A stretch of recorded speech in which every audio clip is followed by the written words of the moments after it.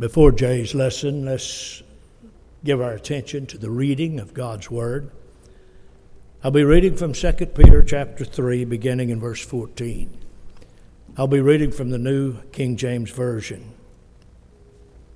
The Bible says, "Therefore, beloved, looking forward to these things, be diligent to be found by him in peace, without spot and blemish, and account that the long suffering of our Lord is salvation.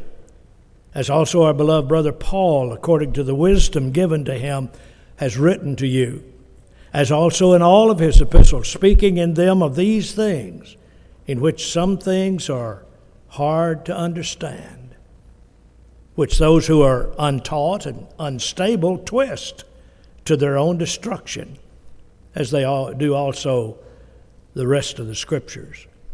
You therefore, beloved, since you know these things beforehand, beware lest you fall from your own steadfastness, being led away with the error of the wicked.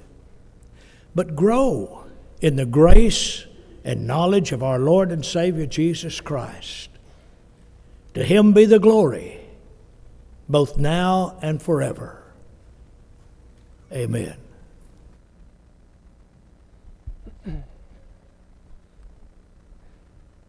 Preparing for the unexpected is very difficult.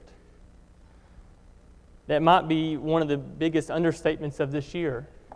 But preparing for the unexpected is very difficult. And that ranges from life-changing alterations to our year to when it comes to just packing for a trip.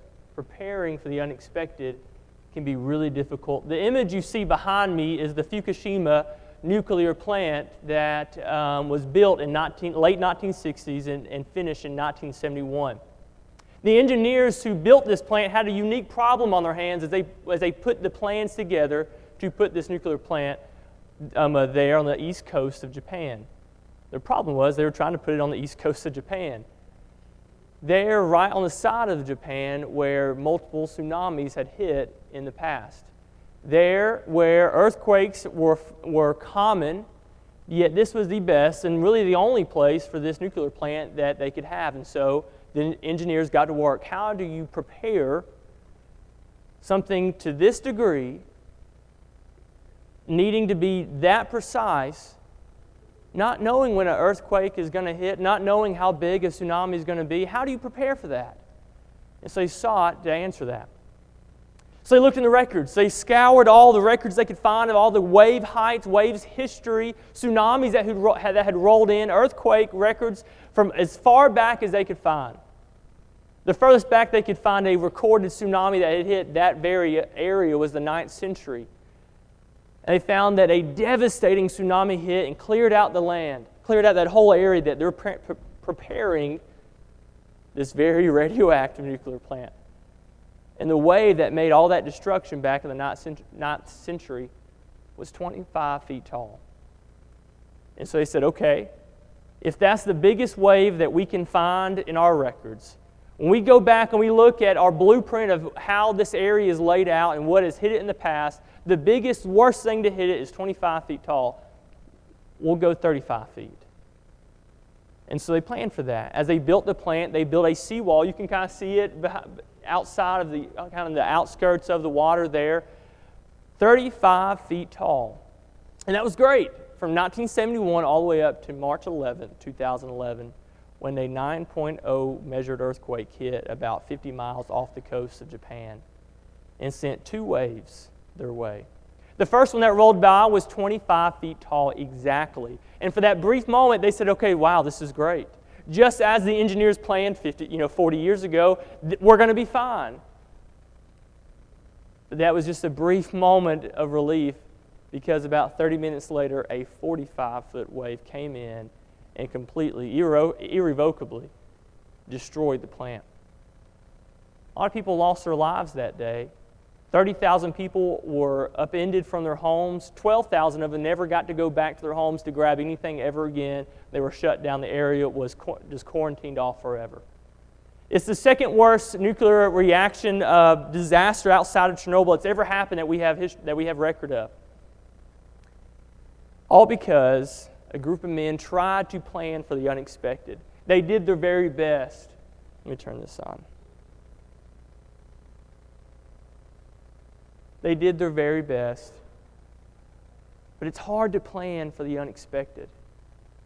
When you don't know exactly what that is coming around the corner, you don't know exactly how to prepare or what's just what decisions you're going to have to make, what path is going to lead you, what battles you may have to fight, it's hard to prepare for the unexpected. All the way up to something like that, and to where, like I said a second ago, I was packing for camp a couple weeks ago. And even though I've gone to camp my whole life, it was still hard to pack, and so I did what I always do. I just pack as many T-shirts and extra sets of clothing as I can and just hope that's enough. And I still feel like I always run out of T-shirts. It's hard to prepare. And like I said, this might be the biggest understatement of 2020 because this is the year of unexpected, uncommon, unknown, unfamiliar. And we're about to just continue right into it this fall. This is the year of battles we didn't expect, decisions we didn't foresee having to make, a path we didn't intend to walk down. And it's only August. Teachers, business owners, contract workers, students, youth ministers, we're facing an unknown fall. We're facing an unknown tomorrow of what we don't know what's coming our way. So how do we prepare for that? How do we not only confidently but comfortably stand prepared for the unexpected? Because if you're like me, I don't want to wake up and be hit by a 45-foot wave saying, I've done my best, I prepared to my best ability, but it's still just not good enough. 6 months ago, if I did my math right in my head a second ago, 6 months ago is February. Man, what 6 months can do to our plans, to what we think 2020 is going to be like. What's 6 days going to be like from now? How do you prepare for the unexpected like a year that we've had right now? The problem that the engineers had in Japan is that the records they went to, the blueprint that they looked at was faulty. It wasn't perfect, it wasn't concise, and it didn't have a full record. My goal this morning is to look at the perfect record that our God has given us to give us a blueprint to how to prepare for the unexpected. We're going to look at 3 different unknown aspects, unknown areas that we go to, that we find ourselves in sometimes. And we're going to look at how men and women in the past have, even though they were not expecting what is now in front of them, they stood strong, they stood confidently, and they stood comfortably before the Lord. So how do you prepare for the unexpected? I hope that by the end of this lesson, that'll be something that we can all agree on, that we can do confidently and comfortably, standing, prepared for the unexpected. The first one, if you have your Bibles, is in Genesis. Exodus chapter 17, Exodus chapter 17.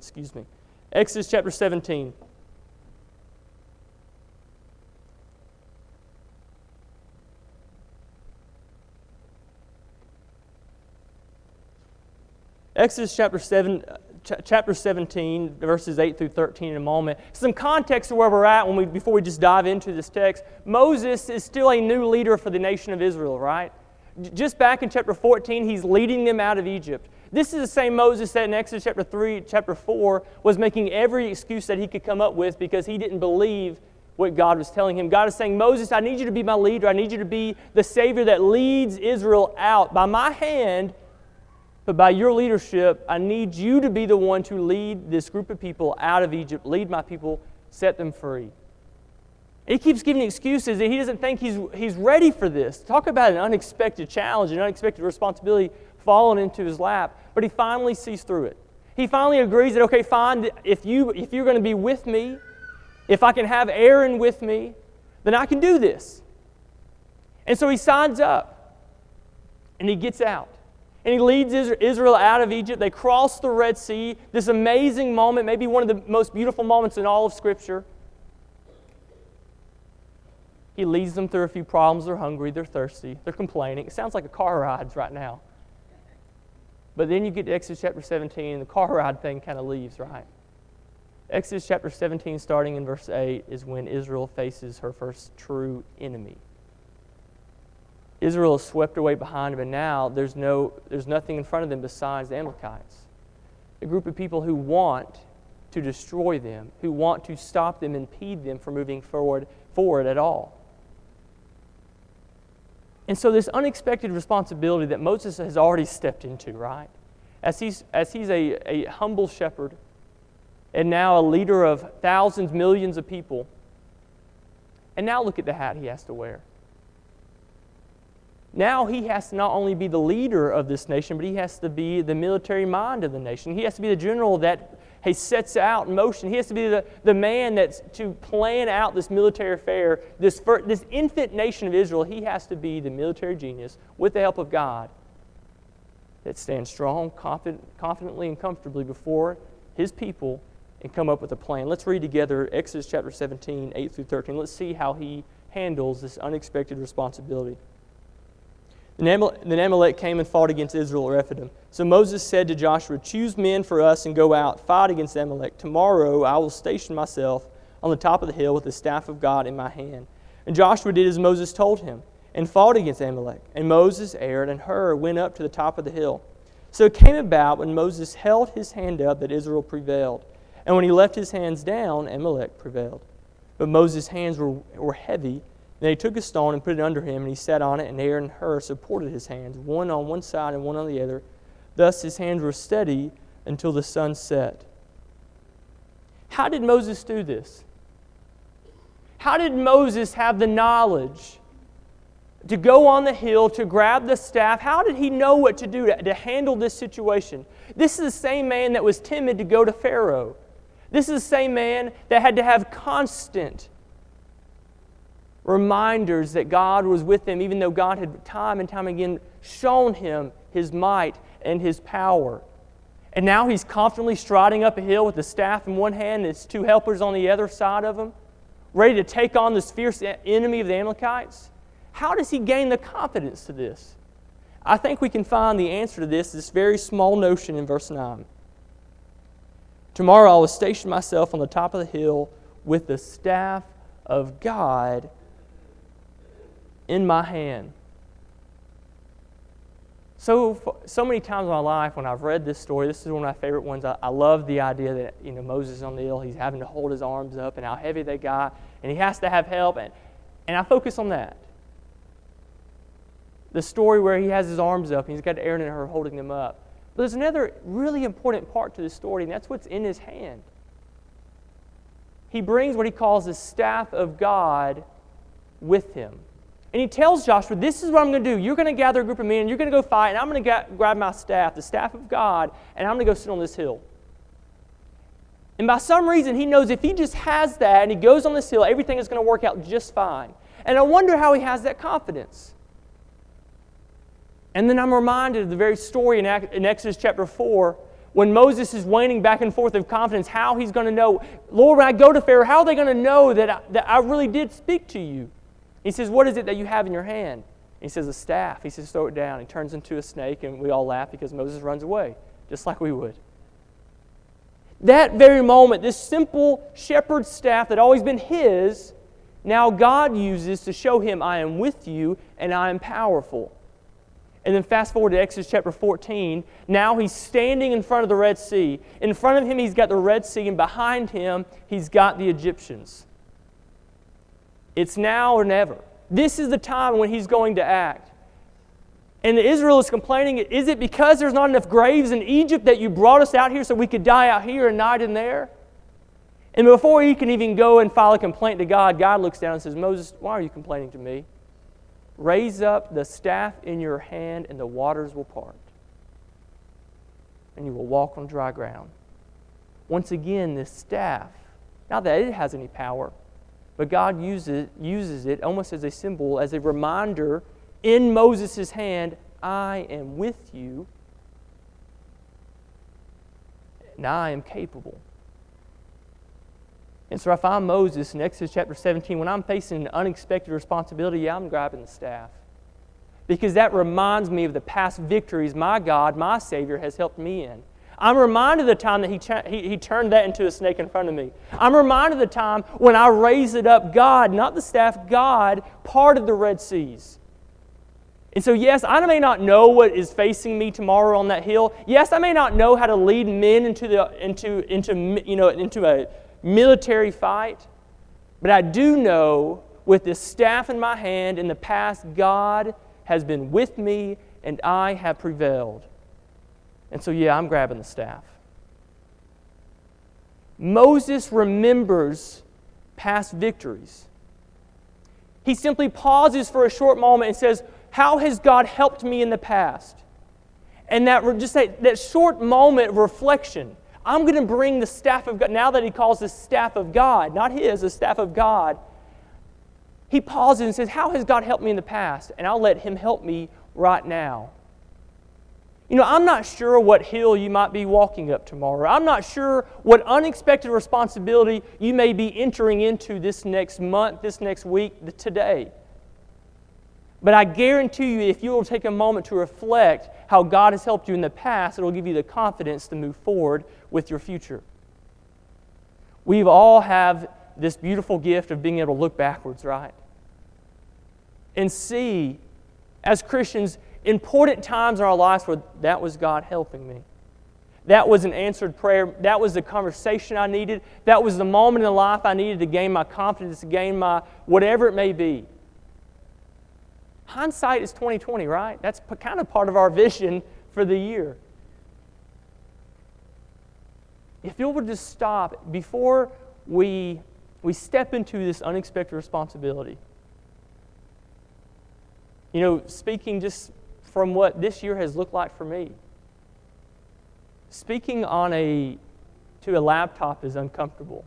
That's a small complaint, right? I should not even be complaining about that. But it's uncomfortable. You just have to stare at yourself the whole time. I don't know how you look at me. I don't know how you do it. I hate it. And it's really tiresome. Ben, Kyle, and I have talked multiple times about how we can get up here and speak for an hour, and we're ready to go eat lunch. We're ready to go do stuff after that. But a 30-minute lesson in front of a laptop, and I've just got to take a nap. I got to hydrate. We're drinking waters on these Sunday night studies. That's not just for Dasani commercial. We're trying to stay live. We're trying to stay awake there because it's tiresome that. And like I said, that's a small complaint. But I remember the first lesson I did, and I've spoken to online and stuff like that before, but I remember the first lesson I did this year. And I was nervous.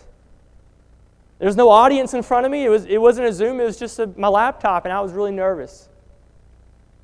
And I remember thinking, okay, Jay, this is no different than speaking from the pulpit. This is no different from speaking upstairs. This is no different from the countless devos you've done at camp and in hallways and in classrooms, wherever it may be. It's just a different situation. It's a different context. Maybe your context has changed this year.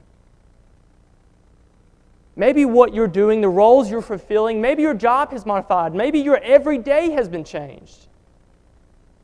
But I guarantee you, if we'll just stop for a moment and reflect on what God has done for you in the past, you will find the confidence to move forward with your future. I'm reminded of the author of Hebrews in Hebrews chapter 10, verse 23, when he says, if we will just hold on to the confidence of our hope, let us hold fast to the confession of our hope without wavering, for he who promised is faithful. This is one small short verse, but I think this drives home what I'm trying to get across here. If we'll hold on to the confession of our hope, that moment where God saved us from not a virus, not something like a job change, not where God saved us from our 9 to 5 looking a little different. The moment when God saved us from the clutches of death, the moment when God saved us from the whims from Satan. If we'll just hold on to that confession of hope that we made, this reflection that God has saved us before and God let us stand up before, then he who is promised is faithful. How do you stand in unexpected responsibilities? You look backwards and see how God was there for you in the past. Flip over to Acts chapter 16 as we move forward. How do we handle unknown paths? How do we walk the unknown path if we don't know where it's leading? Acts chapter 16, I'll read verses 19 through 24.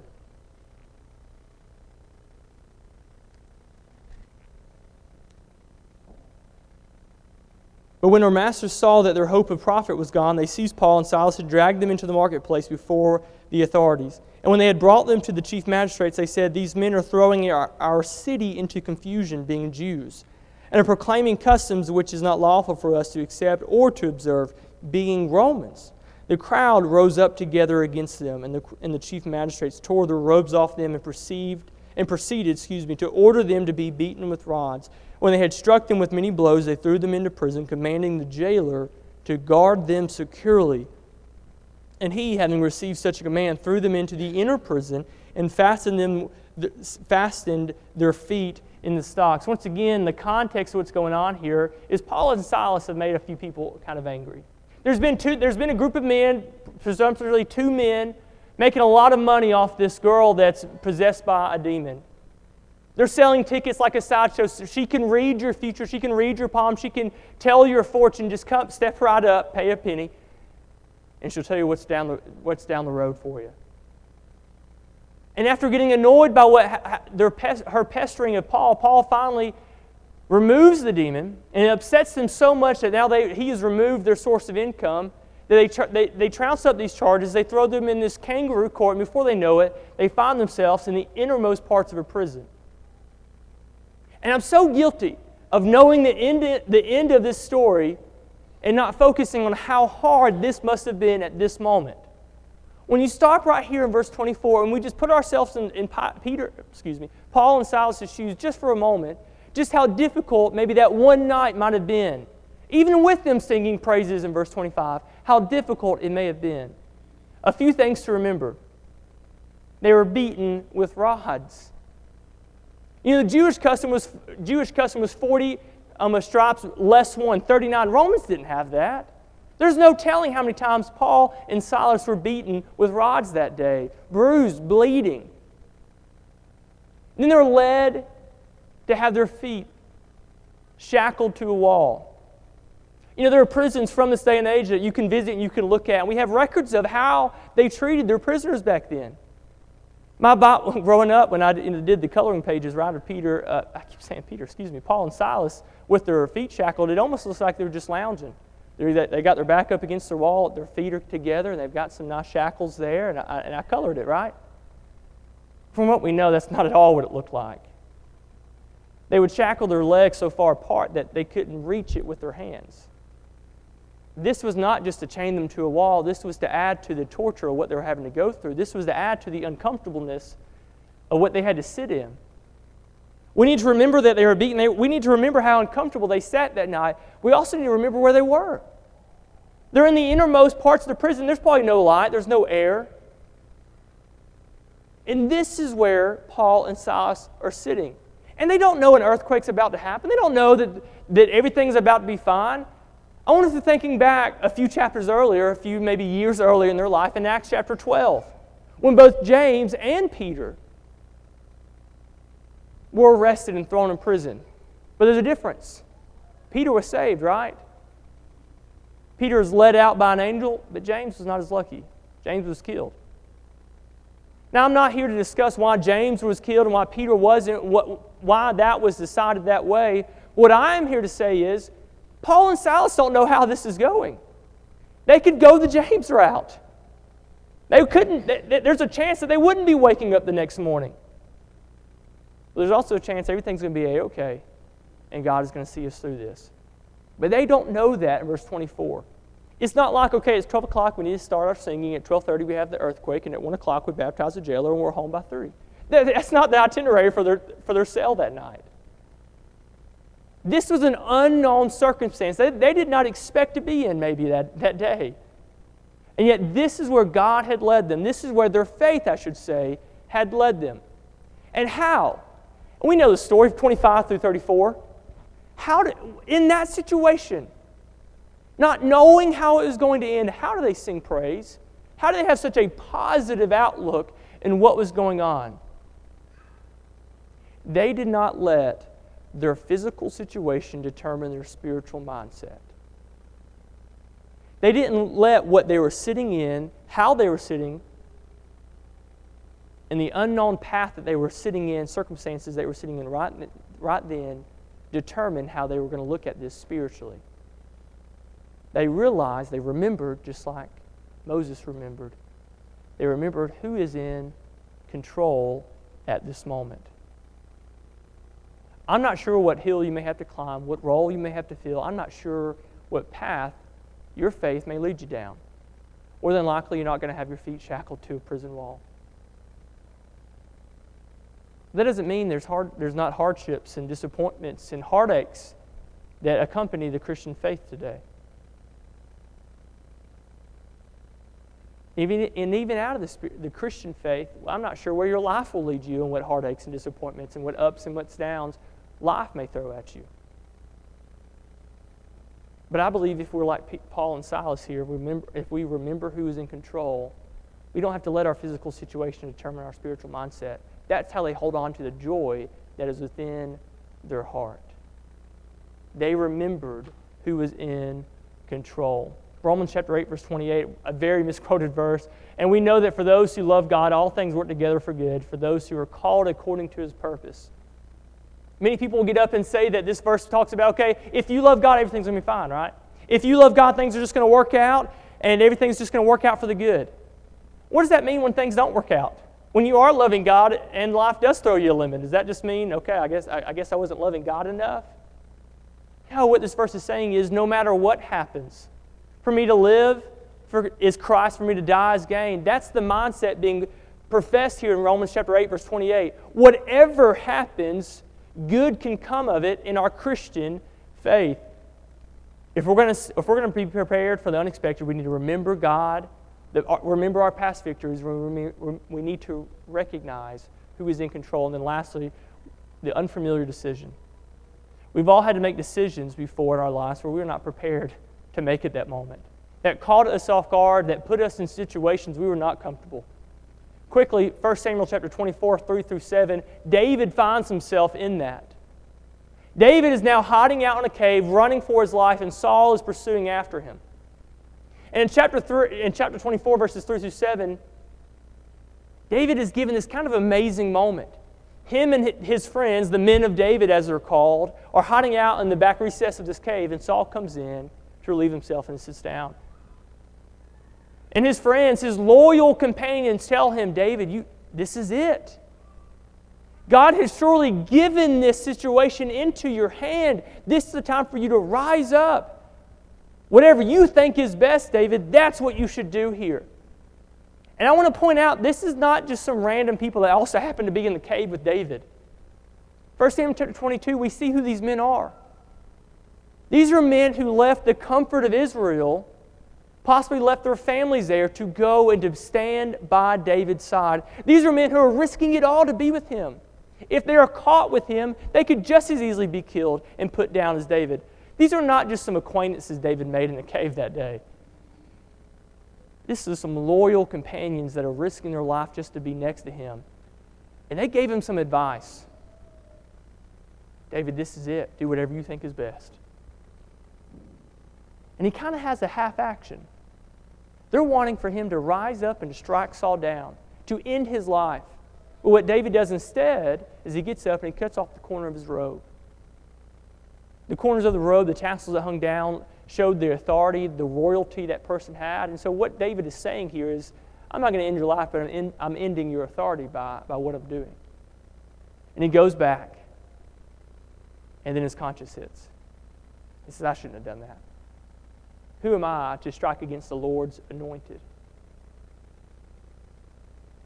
He listened to his friend's advice. Well-intended, best friends.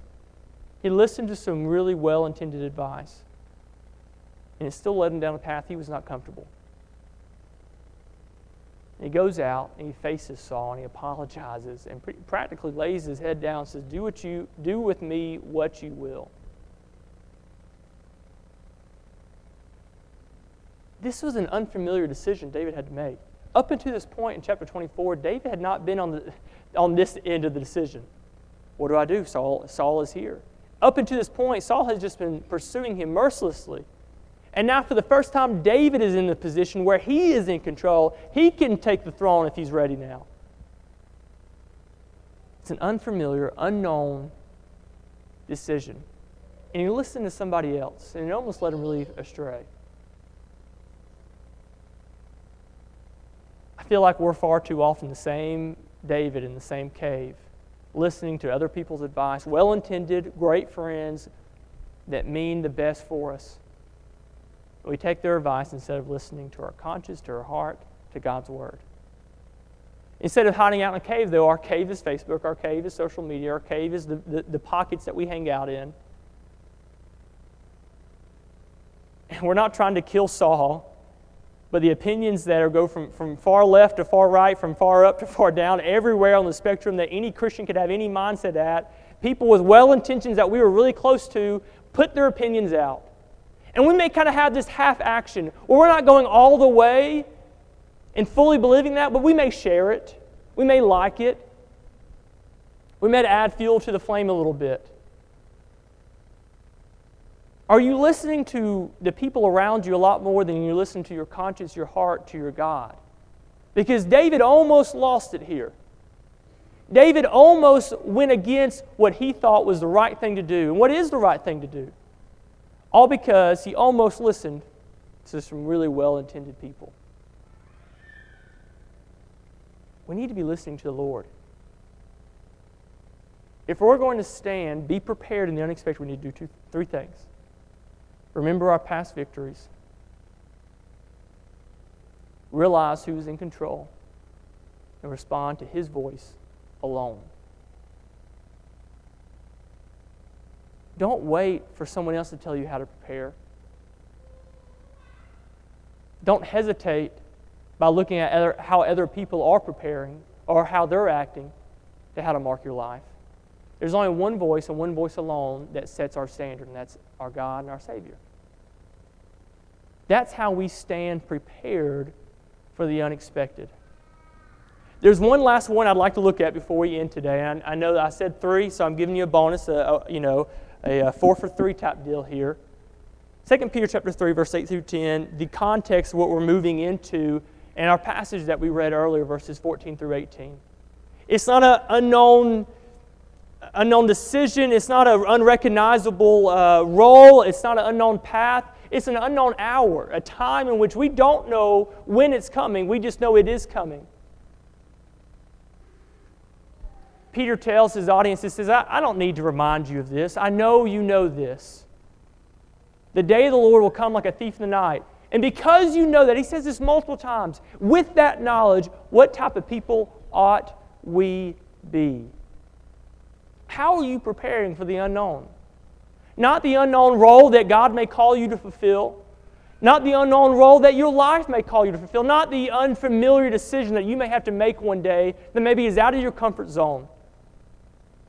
And not the unknown path that maybe your life may lead you, your faith may lead you. But the question that is more important than all else today is, how are you preparing for that unknown hour? Because that's the unknown we know the most about. That's the one we know what God is expecting out of us. That's the one we know that it is coming. We couldn't predict what 2020 would look like, but we can predict what that is going to look like, that unknown hour. The only aspect we don't know is just when. We know how. We know what it's going to look like. We just don't know when. So how are you preparing for that? Don't hesitate. Don't wait for other people. Don't listen to other voices.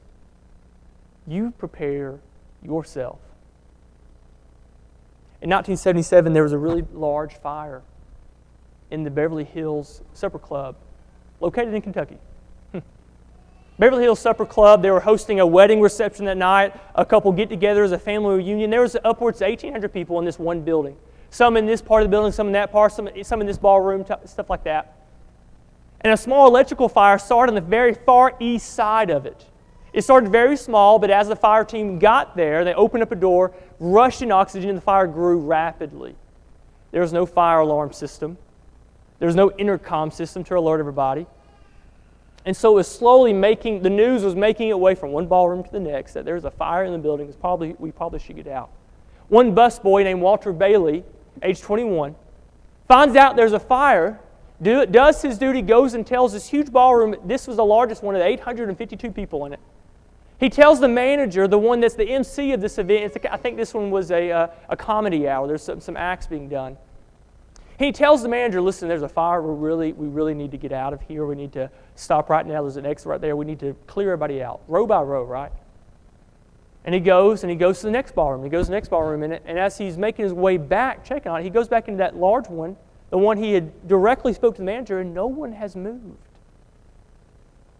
Not a single soul has moved. The manager didn't say a word. We can't rely on anybody else, right? And so he goes up there, and there's a comedian right in mid-act, and he grabs the microphone, and people think this is part of the act. They start laughing, and he goes, listen, everybody, I need you to listen clearly and listen intently right now.